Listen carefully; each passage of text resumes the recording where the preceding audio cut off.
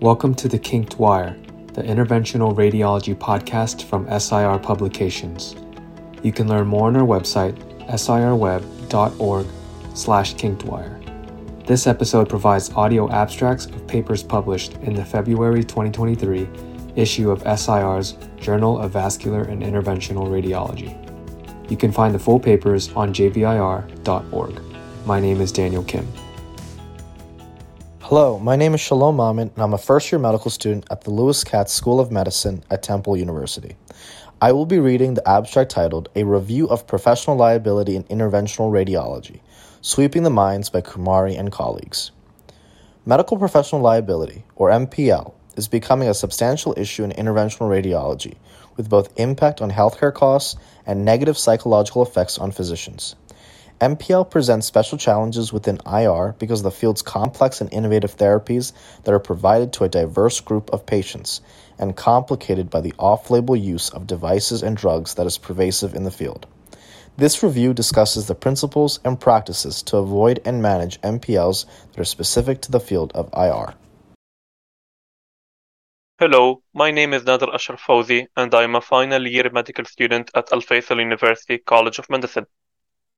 I will be reading the abstract titled Portal Vein Recanalization for Non-Cirrhotic Portal Vein Cavernous Transformation, Transjugular Intrahepatic Portosystemic Shunt Creation versus Portal Vein Stent Placement, by Wei and colleagues. Purpose: to compare the clinical outcomes of transjugular intrahepatic portosystemic shunt, or TIPS, creation versus portal vein stent, or PVS, placement in patients with non-cirrhotic cavernous transformation of the portal vein, or CTPV. Materials and methods.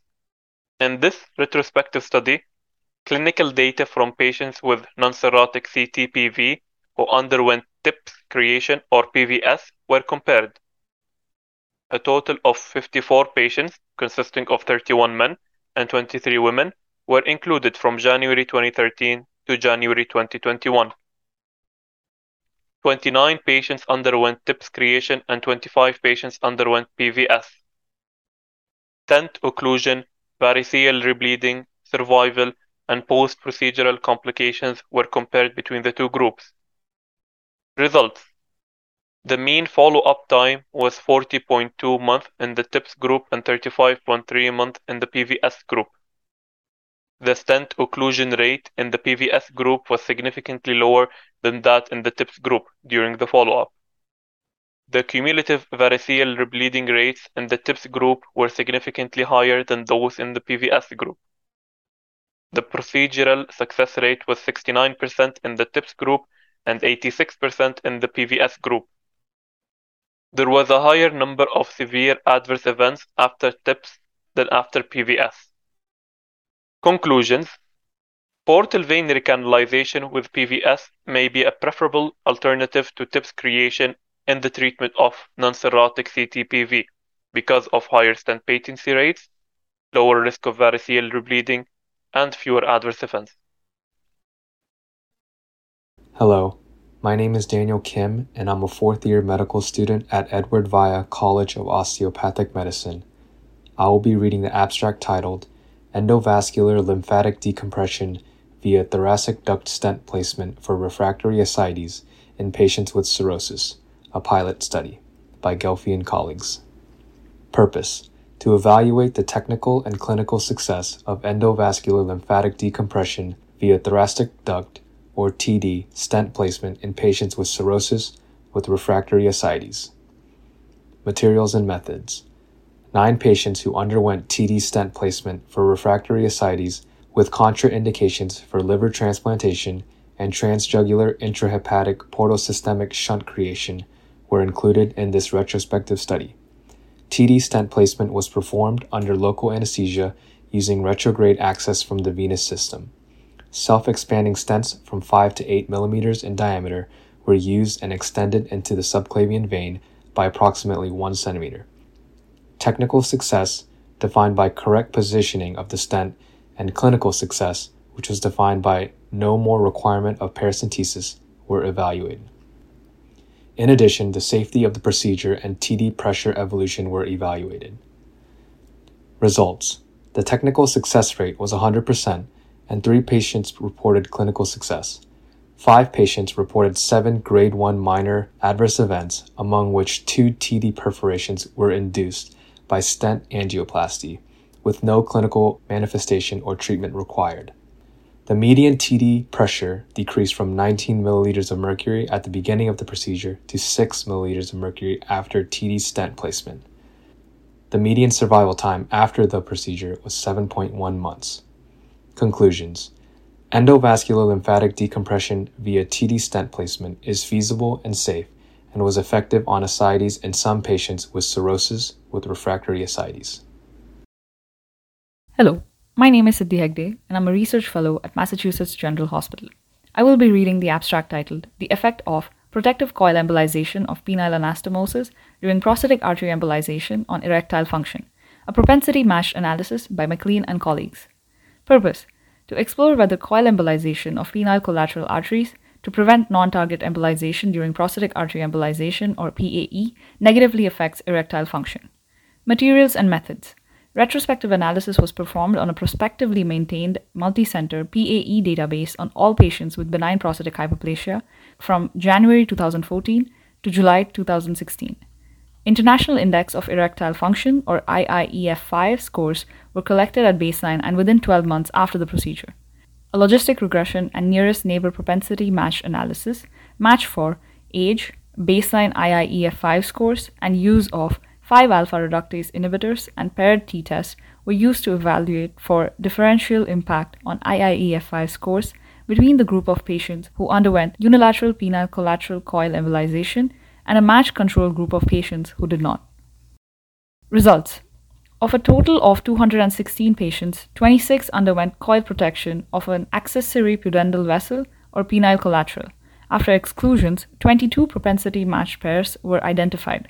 The mean IIEF-5 score at baseline for the coil embolized group was 14.8 plus or minus 8.3 out of a possible score of 30, and that for the match control group was 14.0 plus or minus 7.8. At the 12-month follow-up after the procedure, the mean follow-up IIEF-5 score was 15.5 plus or minus 8.0 for the coil embolized group and 14.2 plus or minus 8.2 for the match control group. The change in IIEF-5 scores after PAE was not significantly different between the two groups. Conclusions. When penile collateral arteries were identified, protective coil embolization of penile collateral or accessory pudendal vessels during PAE was unlikely to affect erectile function negatively. Hello, my name is Andrew Hahn, and I am a third-year medical student at Liberty University College of Osteopathic Medicine. I will be reading the abstract titled Gunther Tulip Filter Strut Penetration Benign Long-Term Follow-Up by Hoffer and colleagues. Purpose: to describe the natural history of Gunther Tulip Filter or GTF strut penetration based on the CT documented distance penetrated over time and any clinical manifestations. Materials and methods. The records of 203 patients who had had an infrarenal GTF placed for venous thromboembolism with contraindications to anticoagulation and had CT follow-up were reviewed retrospectively for clinical or imaging evidence of complications. Filter strut penetration was measured on axial images from the outer calval wall to the inner edge of the distal end of each strut. Filter strut behavior over time was modeled using a linear mixed model. Results. The extent of penetration correlated positively with filter dwell time but plateaued at 3.3 millimeters at 10-year follow-up.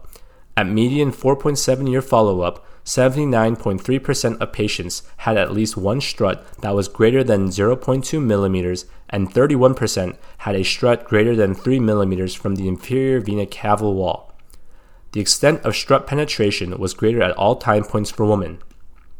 Abutment or entry into an adjacent structure was identified in 183 struts of 105 filters.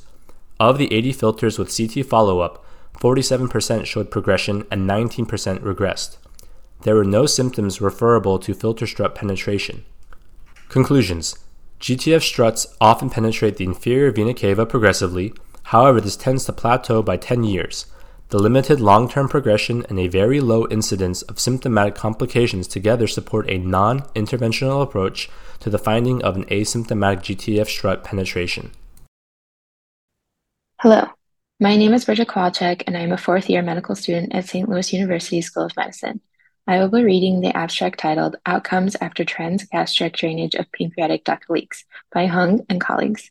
Purpose: to determine the outcomes of transgastric drainage, or TGD, of pancreatic duct leaks, or PDLs, including fluid collections and pancreaticocutaneous fistula, or PCFs.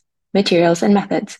54 patients who underwent attempted TGD of a PDL from 1992 to 2020 were identified. Data regarding patient comorbidities, fluid collection characteristics, technical success, drain exchanges and removals, recurrent collections, and complications were analyzed. Results: 41 patients had a history of pancreatitis. 16 patients had a history of recent abdominal surgery. Peripancreatic fluid collections were 11.2 centimeters plus or minus 4.6 in greatest dimension prior to drainage. 21 collections demonstrated biochemical and/or imaging evidence of an active communication to the pancreatic duct, and 16 of these patients had a PCF due to a direct percutaneous drain prior to TGD. TGD was technically successful in 53 patients. During the follow-up period, 46 patients were able to undergo drain removal after resolution of the fluid collection, with a mean catheter indwelling time of 3 months and a median of 1 catheter exchange. There were 2 severe and 4 moderate complications, the most common of which was drain dislodgement requiring repeat transgastric puncture. Recurrent fluid collections were observed in 8 patients after a mean of 5 months following drain removal. There were no recurrent PCFs. Conclusions: TGD of PDLs is technically feasible and efficacious in the vast majority of patients with a relatively low complication rate. This technique is effective in preventing or treating the long-term debilitating complication of PCF. We thank all the medical students who helped with this episode. My name is Daniel Kim, and I was your audio editor for this episode. The research from this episode appears in the February 2023 issue of JVIR, and you can visit jvir.org for the full papers, other audio content, and much more.